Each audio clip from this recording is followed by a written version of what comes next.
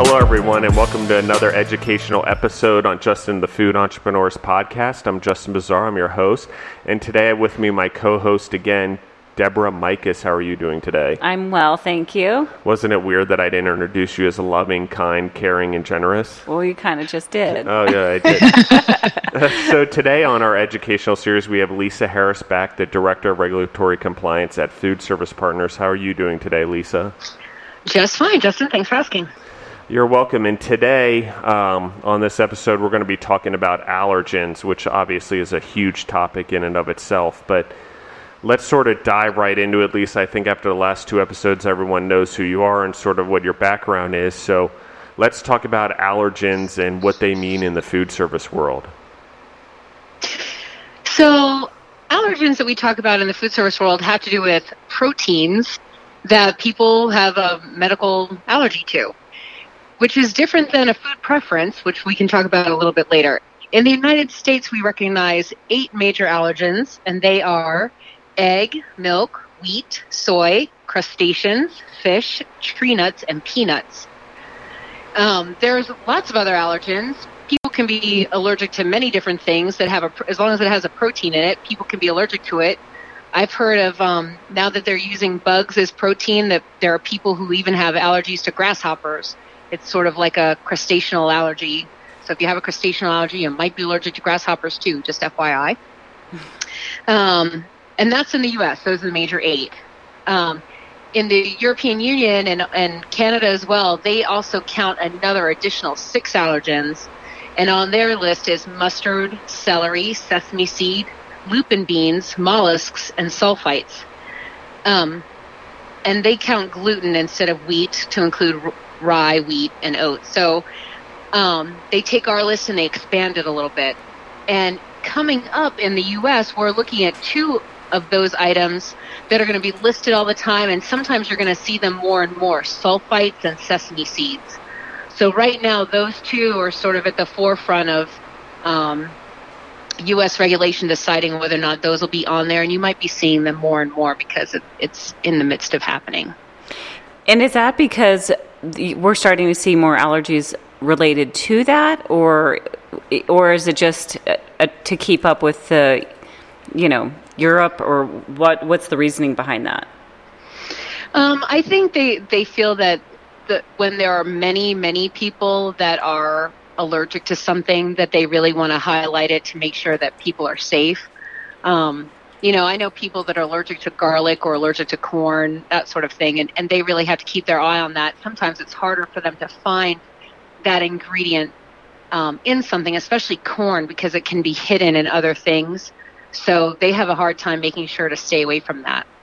So when you say corn, let's say, and it can be hidden in other things, do you mean that it's literally an ingredient in, let's say, a dip, or do you mean more like it's a corn feed that's fed to an animal and then you're eating that protein and that animal had eaten the corn? That's an interesting question. So normally an allergen wouldn't be passed that way.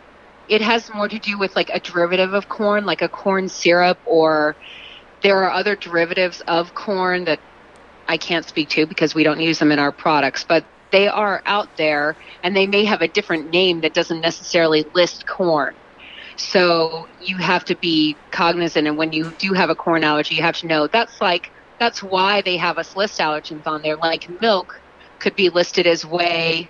There are other ways to list milk if you list cheese, so that's why they're sure to make sure that you list that it has milk as an ingredient. And another interesting... Go ahead. Is that in the contains statement then? Because a lot of food now has contains or is produced in a factory that has XYZ.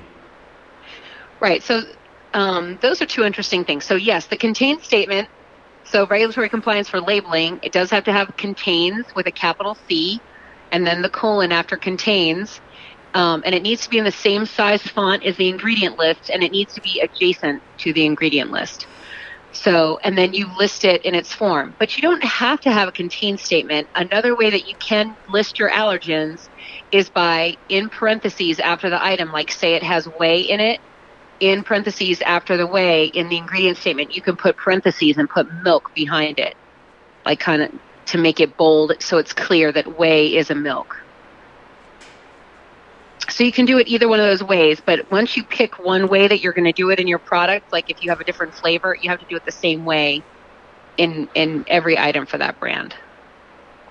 So, I mean, at Food Service Partners, for example, we have seafood. We deal with shrimp, and we deal with, I don't think we deal with nuts in particular, but we do deal with milk, and we do deal with soy, and we do deal with gluten, and eggs and things like that. So how do we contain all of that? I mean, how do you make sure that it gets in, or do we just have to put it on every one of our labels, that it's in a factory or in a plant that has it? So really the USDA and the FDA frown upon those statements that say made in a factory that makes all these other things, because they really want you to have processes in place that ensure that you are cleaning and sanitizing appropriately in between different allergens. So the proper process would be say that you're doing omelets, and all your omelets have milk in them because there's milk in the egg. So the plain one and the cheese one, you can make them without doing a full breakdown in between. But if you have one that adds a cheese that has soy, or if you had one that added, let's say, a biscuit, and the omelet went on the biscuit, all of a sudden that would add wheat. Now, you could still either produce in that order where you made the plain, and then the plain with cheese, and then the plain with the soy cheese, and then the biscuit with the soy cheese, and so you can add additional allergens. But if you have a change in allergen, like you go from making eggs to making bacon, let's just say. Sorry, I was trying to think of something that didn't have eggs quickly. Tuna salad came to mind, but that can have egg. So if you make that change, then you have to do a full wash, rinse, and sanitizing. And the reason why it's so important you do all those steps is because the washing loosens the allergen particles, and then the rinsing gets rid of the allergen particles. And then, of course, you always want to sanitize your surfaces. So the thing of it is like you have to think about it like some companies or sometimes I've seen where people just want to run sanitizer through the line in between items. You can't do that because you can cook out, bacteria, and you can sanitize out bacteria, but the actual protein, the actual thing that makes an egg, you can't cook away. You can't sanitize away. The molecules of egg are still there. And so you can't just sanitize that surface. You really have to wash it and rinse it. Does that make sense? So they really want you to be doing those processes. So I have seen lots of companies that do have that sort of general statement. We do have all 8 major allergens in our facilities. And so it's really important that your processes do everything. Now, if you were trying to do something that was like a certified gluten-free, let's say, you may want people to know that there is gluten in your facility if they had celiac disease, and just a few molecules could make a difference. But in general, again, if you're going to be certified, you have those things in place that would make it so that it's not detectable in your product. So does that make sense? No, that makes complete sense. And so, I mean, give us a little bit. I mean, we isolate all of it. I mean, so I want to be transparent about it. I mean, how do we isolate out those allergens? One, so they don't cross-contaminate each other in a way, and how do we make sure they don't cross-contaminate other items that are in our facility? I mean, let's talk about the process from, a standard or standard operating procedures. How do we make sure, to the best of our abilities, that it doesn't get into other products? Beyond the sanitation, how do we store it? How do we make sure we check it out and check it back in? I mean, let's really dive deep into the process. So one good thing that you brought up, you called it cross-contamination. And in today's food safety world, we don't call it that anymore. It's called cross-contact. So when you're talking about allergens, you're talking about cross-contact. The first thing you want to do is you want to know all the allergens that you spec in your ingredients. That's the first point, is that you find out all the allergens that you have in your specified items. And you create a grid that shows, here is all of my items, and here's all of the allergens that are in them. we take it to the level of, and this was a big debate within our own company, but many times you see recalls where many times recalls happen because there's an allergen in the product that wasn't intended and wasn't labeled. Sometimes it's the wrong label on the product. That is what causes some of the recalls. A lot of times, though, what happens is that a sub-ingredient that a manufacturer uses to make their product has a change in its contained allergens. And the manufacturers who are making it, for example, if you're Uncle Ben's and you're making those seasoned rices and you make this certain kind of rice and it doesn't have soy, and then your R&D people get together and they've been hearing some complaints and they say, we really could use some soy in here to do whatever they want it to do. Well, all that other rice you made prior, and it's all really still good and it's shelf stable and it could be out in the market for 2 years, all of that doesn't contain soy, but now your new formula does. So it's not really right for manufacturers to have to say, hey, everybody, there's soy in my new rice blend. They put it on the package. They let you know on your package. Or if you're buying, sea containers full or, trucks full, it'll be on the spec when you receive it. But if you're smaller and you're starting out and you're buying a small one, it's going to be on a case or on that 50-pound bag. And so the moment for you to really catch it is during receiving, for me. Just because then you're checking that label and that spec once. You're not having to check it every time you use it during production from that lot. But then you're making sure that what you're expecting to be in that rice is what is in that rice, and you're doing that label check. So that's one point. Then, like you said, in storage. So with allergens, again, it's just like when in production, when you build on allergens. You want to have allergen-free at the top. You can either do completely separate racking systems and have all your non-allergen items together and then have all of your milk items together, all your egg items together. Or if you have a smaller space, you can do non-allergen items at top and then increasing. So maybe you have non-allergen on the top shelf, and then you have something with egg on the second shelf underneath it, and then you have egg and wheat underneath that, and then you have egg, wheat, and soy. So as you add allergens, you can have the multi-allergen ones on the bottom. Or you can do them next to each other, not touching they cannot touch each other at all, and you need to have a decent amount of space between them. Another thing is, too, you never want to have, open product in your storeroom. So that way, if everything stays contained in its original package, you don't have to worry about flour flying or anything like that and contaminating the outside or possibly contaminating the other products. So that's what you would do in the storeroom. Well, let me ask a question there, and I want to continue on. But for the flour and stuff, if you have half an open bag, do we use plastic containers and stuff to then contain it so it isn't airborne? How does that work? Yes, that's what you do. So again, the open bag wouldn't stay in the storage area. It would be in a designated container that keeps it closed in a designated area, the production area. And then all the allergens need to be labeled, either where they are in the storeroom or where they are. If you do have flour in a bin, in a plastic bin, you should also have on there that it contains wheat right on the bin. So also they want allergens all through the whip, work in progress. So if it's labeled, if you have something that's going to marinate and you leave it there and this is, Mama's special chicken, but it has milk in it because you do it in butter, you're going to say Mama's special chicken with your lotting information to track it, and then you're going to have what allergens are in there. So that way somebody doesn't come along and not know what's in that item. Then the next thing you want to do, when I talked about having the grid with all your allergens for your ingredients, then you're going to have a grid of all your allergens for your finished goods or your sub recipes, your sub goods. So you'll have that. So that way, as you're designing your production schedule and your flow, you can look at allergens or building allergens and having different allergens on different lines.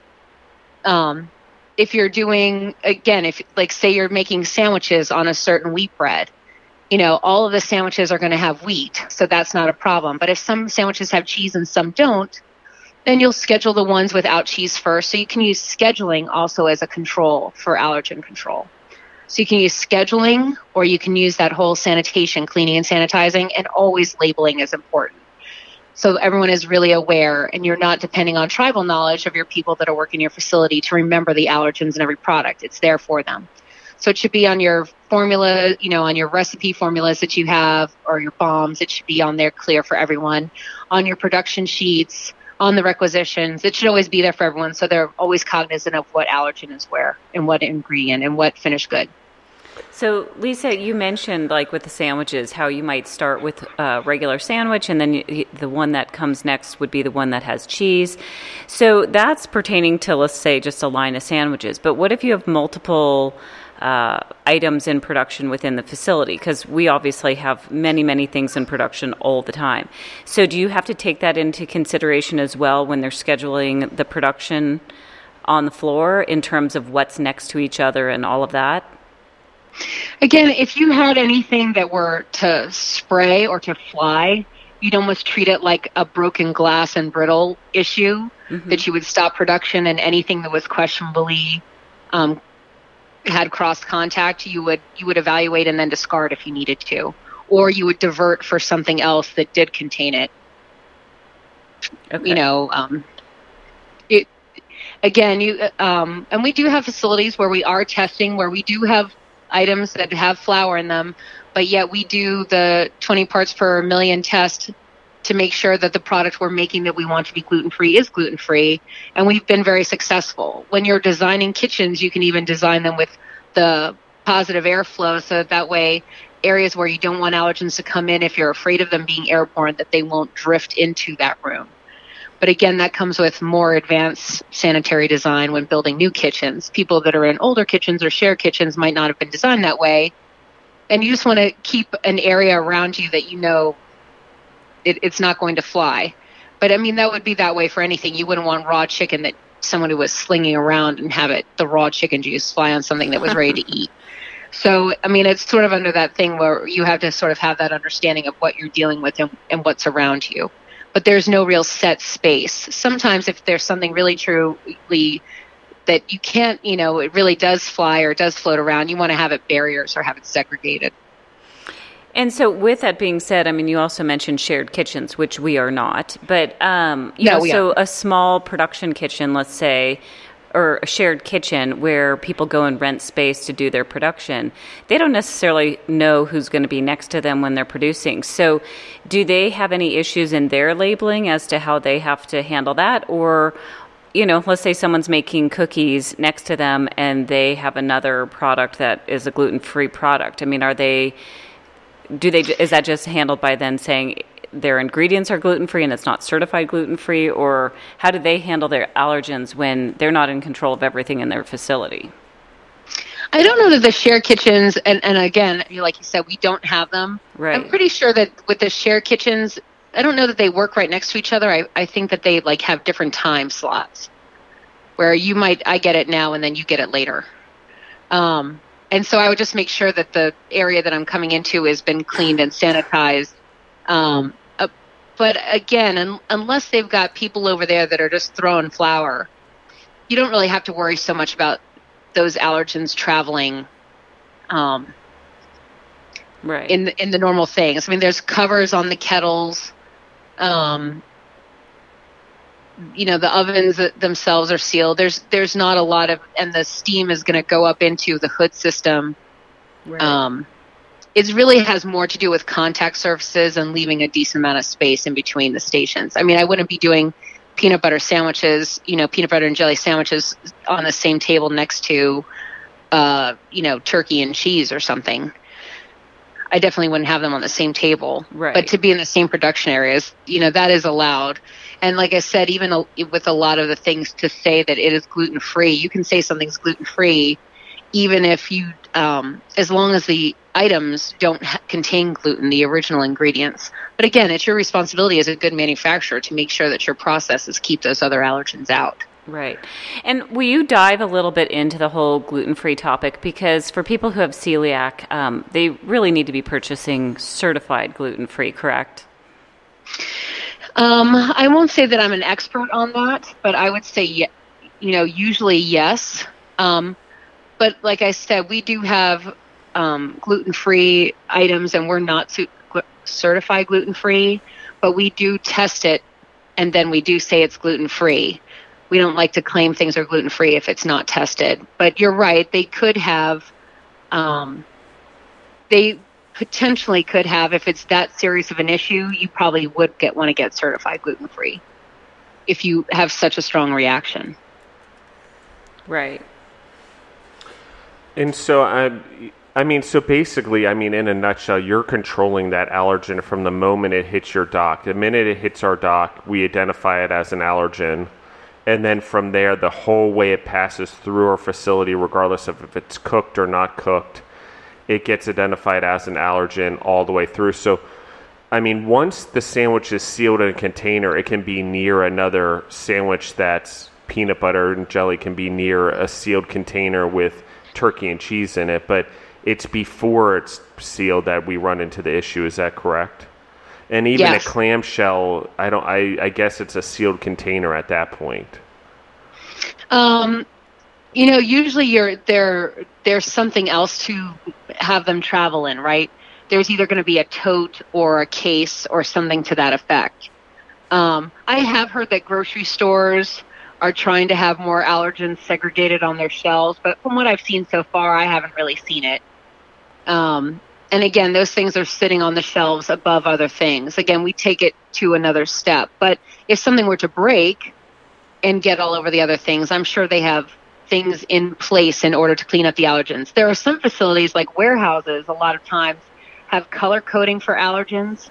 And then they use different color-coded brushes based on whatever allergen they're cleaning up. So that way when they go to a different part, they don't use that color in that area.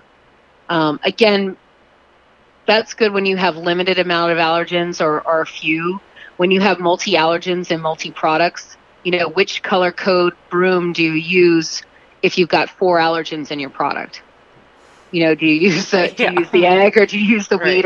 So I don't personally partake in that, and we don't practice that just because we have other color coding that talk about fish or meat or danger, and there aren't 8 colors available in all those things, and there are 8 allergens. So for those many reasons, we do use color coding for lots of things, but I don't use it for that, because if I can't see a way to make something work and I can't hold us to it, then and like I said, which one do you use for a multi? So, yeah, it makes it hard. But it makes it's not just hard. It makes it, like if you're going to have, 12 different things hanging on the wall at every station for every color that it could be. And then anyway, Yeah. So, but there are things that you can do if you do have a smaller facility and you do have very limited allergens. You could just have an allergen cleanup one versus something that's non-allergen. Or if you do have a gluten-free room and you're going gluten-free, then you do have a color-coded for gluten-free. Or if you do have a peanut station, then you do have a certain station that like is purple just for that. But again, you can't. Every allergen is different, so it's not just allergens. I have seen some places that they have just the purple knife and cutting board for all allergens, but there's 8 different allergens. So every time you put meat, put milk or put egg or you still have to follow the same process that you would on any other cutting board. And it's no cleaner because it's purple. It's no safer because it's purple. So, but there are people with ideas, and there are people trying to make things easier for their staff and do things right. And if you can make it work in your process, that's good. So, I'm actually amazed by something, and I'm going to go off on a little bit of a tangent, but knowing what I know in food and about allergens, and it's not even close to how much Lisa knows, just so everyone knows what I'm saying here, but in being in food and spending a lot of time in restaurants and being a part of restaurants and sales of equipment in restaurants for a long time, I am absolutely blown away that more restaurants don't segregate allergens, that they're not as conscious about it as we have to be in our facilities for retail and things like that. It just blows my mind, and it's almost like a lot of restaurants don't care about it. If it's got peanuts in it, they're using the same staging area as something else, and I mean, it's an interesting thing, right? It's enough of a problem that we have to do it for retail and we have to do it for hospitals and we have to make sure that we do it for people out there. But then you look at restaurants and they're less concerned about it, if you will. I mean, they tell you it's in there, but they're not as hypersensitive to it, it seems, as we are. The purple cutting board is a great example of it. And that's not saying there aren't restaurants out there that don't do it. It's just saying a lot of the times I'm surprised how much cross contact, I guess, of allergens there are in a restaurant. I think you're right, but I think that there are a lot of restaurants that are doing well. I have to say that I have a friend that had a food allergen that I went out to dinner with recently, and it was actually, I'm going to tell you what it was, because it's, when you think about how this server did it, it was really amazing. It was medieval times, and here I am sitting with my friend, and you know how they are. They come out with this whole tray of food, and they're passing out, with the tongs for everybody. And my friend had a corn allergy. And so the waitress, found out from her what was happening and actually brought a separate set of tongs to pick up. I think they used one tong that touched the corn and the potato. And she brought a separate set of tongs just to pick up my friend's potato. So Wow. It wasn't the corn tong that touched the potato. So I think I know what you're saying, Justin, but I don't know if it's that they don't care. I think it's more lack of knowledge. And also maybe, lack of knowing how, lack of knowledge. And maybe even, the regulatory people from the state maybe aren't as hard on them as we're seeing at a higher level. But I think that if they knew and understood more, that they would be more willing to comply, which is, again, like we're talking about, you want people to believe in what you're trying to get them to do. And one way to do that is to inform them why they're doing what they're doing. It helps make employees better, accomplishing those little daily tasks with such fine detail.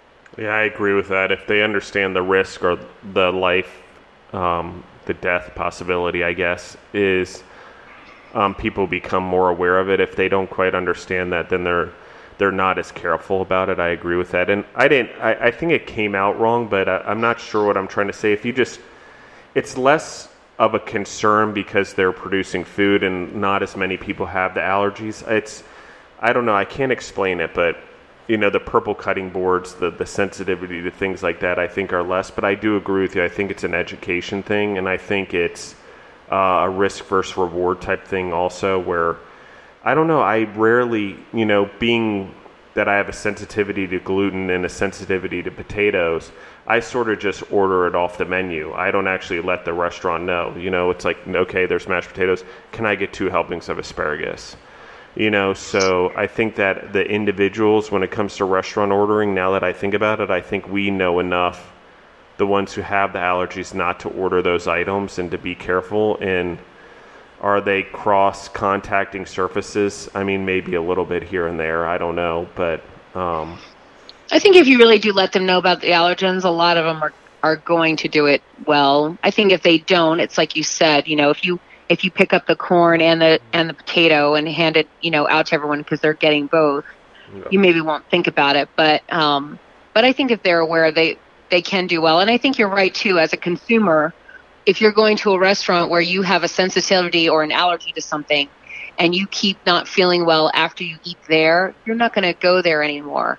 And so restaurant owners and food manufacturers need to keep that in mind, that if you want to have that section of consumers and you want to be able to reach them and sell your product to them, you need to make sure to cater to their needs. And some of it legally you must, and some of it is like you said, just being cognizant and making sure that people are safe eating your product and comfortable eating your product. I agree. And so, Lisa, I mean, we covered a lot here. Is there really, I want to sort of give you the floor. Is there something that you want to share when it comes to allergens and that you prepared for this podcast that you think would be important for everyone or you'd like to share? One thing I will say that, I guess 2 little ones. One is to make sure if you're listing the crustaceans, the fish, or the tree nut, remember that you have to list the subspecies behind it. So if you have tree nut, then you need to have the parentheses behind it and have walnut. Or you need to have fish, and behind it you need to have red snapper. You can't just say fish.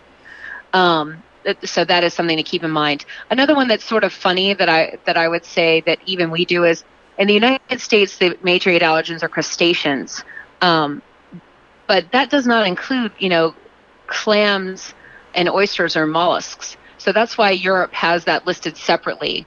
So it is sort of interesting if you do have that allergy to mollusks, shellfish may not necessarily cover that. So you need to keep your eye on that. And the other funny one is one time we had this auditor come in and he lifted up a jar of nutmeg and he said, "Why don't you have this marked as an allergen?" And he was testing us, and I was like, "Nutmeg is not an allergen. It's not a nut." And so he laughed, but he was one of those that's trying to teach you and see your knowledge. And so I would say that too, if you're not sure, palm oil is not an allergen, even though it comes from the palm tree and you're thinking coconut, coconut is a tree nut allergen, but palm oil is not. So if you're not sure whether or not an item that you have contains or if it is an allergen, there's lots of information. Again, don't trust every site that you see, but there are a lot of reputable sites that you can go to that will tell you, what things are certain allergens. So. Awesome. Thank you, Lisa. And we'll have to figure out 3 more topics to do another educational series down the road for sure. So Okay. put you on the spot. And I think there's a lot of sub things in there that we've discussed over the last 3 episodes that I can think of that would be fun. Do you have anything else, Deborah, that you have? I think one of the topics should be organics. Yeah, I agree with you. And that's a whole big topic in and of itself. Lisa loves Yes, that it is. topic. Oh, yes. I love arguing with people about that topic, about how they want to put organic on their product and not be certified organic. I know. It's one of those things. And it's, I think we need an episode for that, for sure. So thank you, everyone, for listening in and all the support in all the countries and the tens of thousands of downloads we've had so far. I appreciate everyone. Actually, I think we're over 100,000 downloads, I said the other day when we were looking, so that's pretty impressive. And thank you, everyone, for listening in, joining us, and supporting us. Please continue to share and pass along what we're doing. Everyone have a great day and enjoy your weekend. Thank you.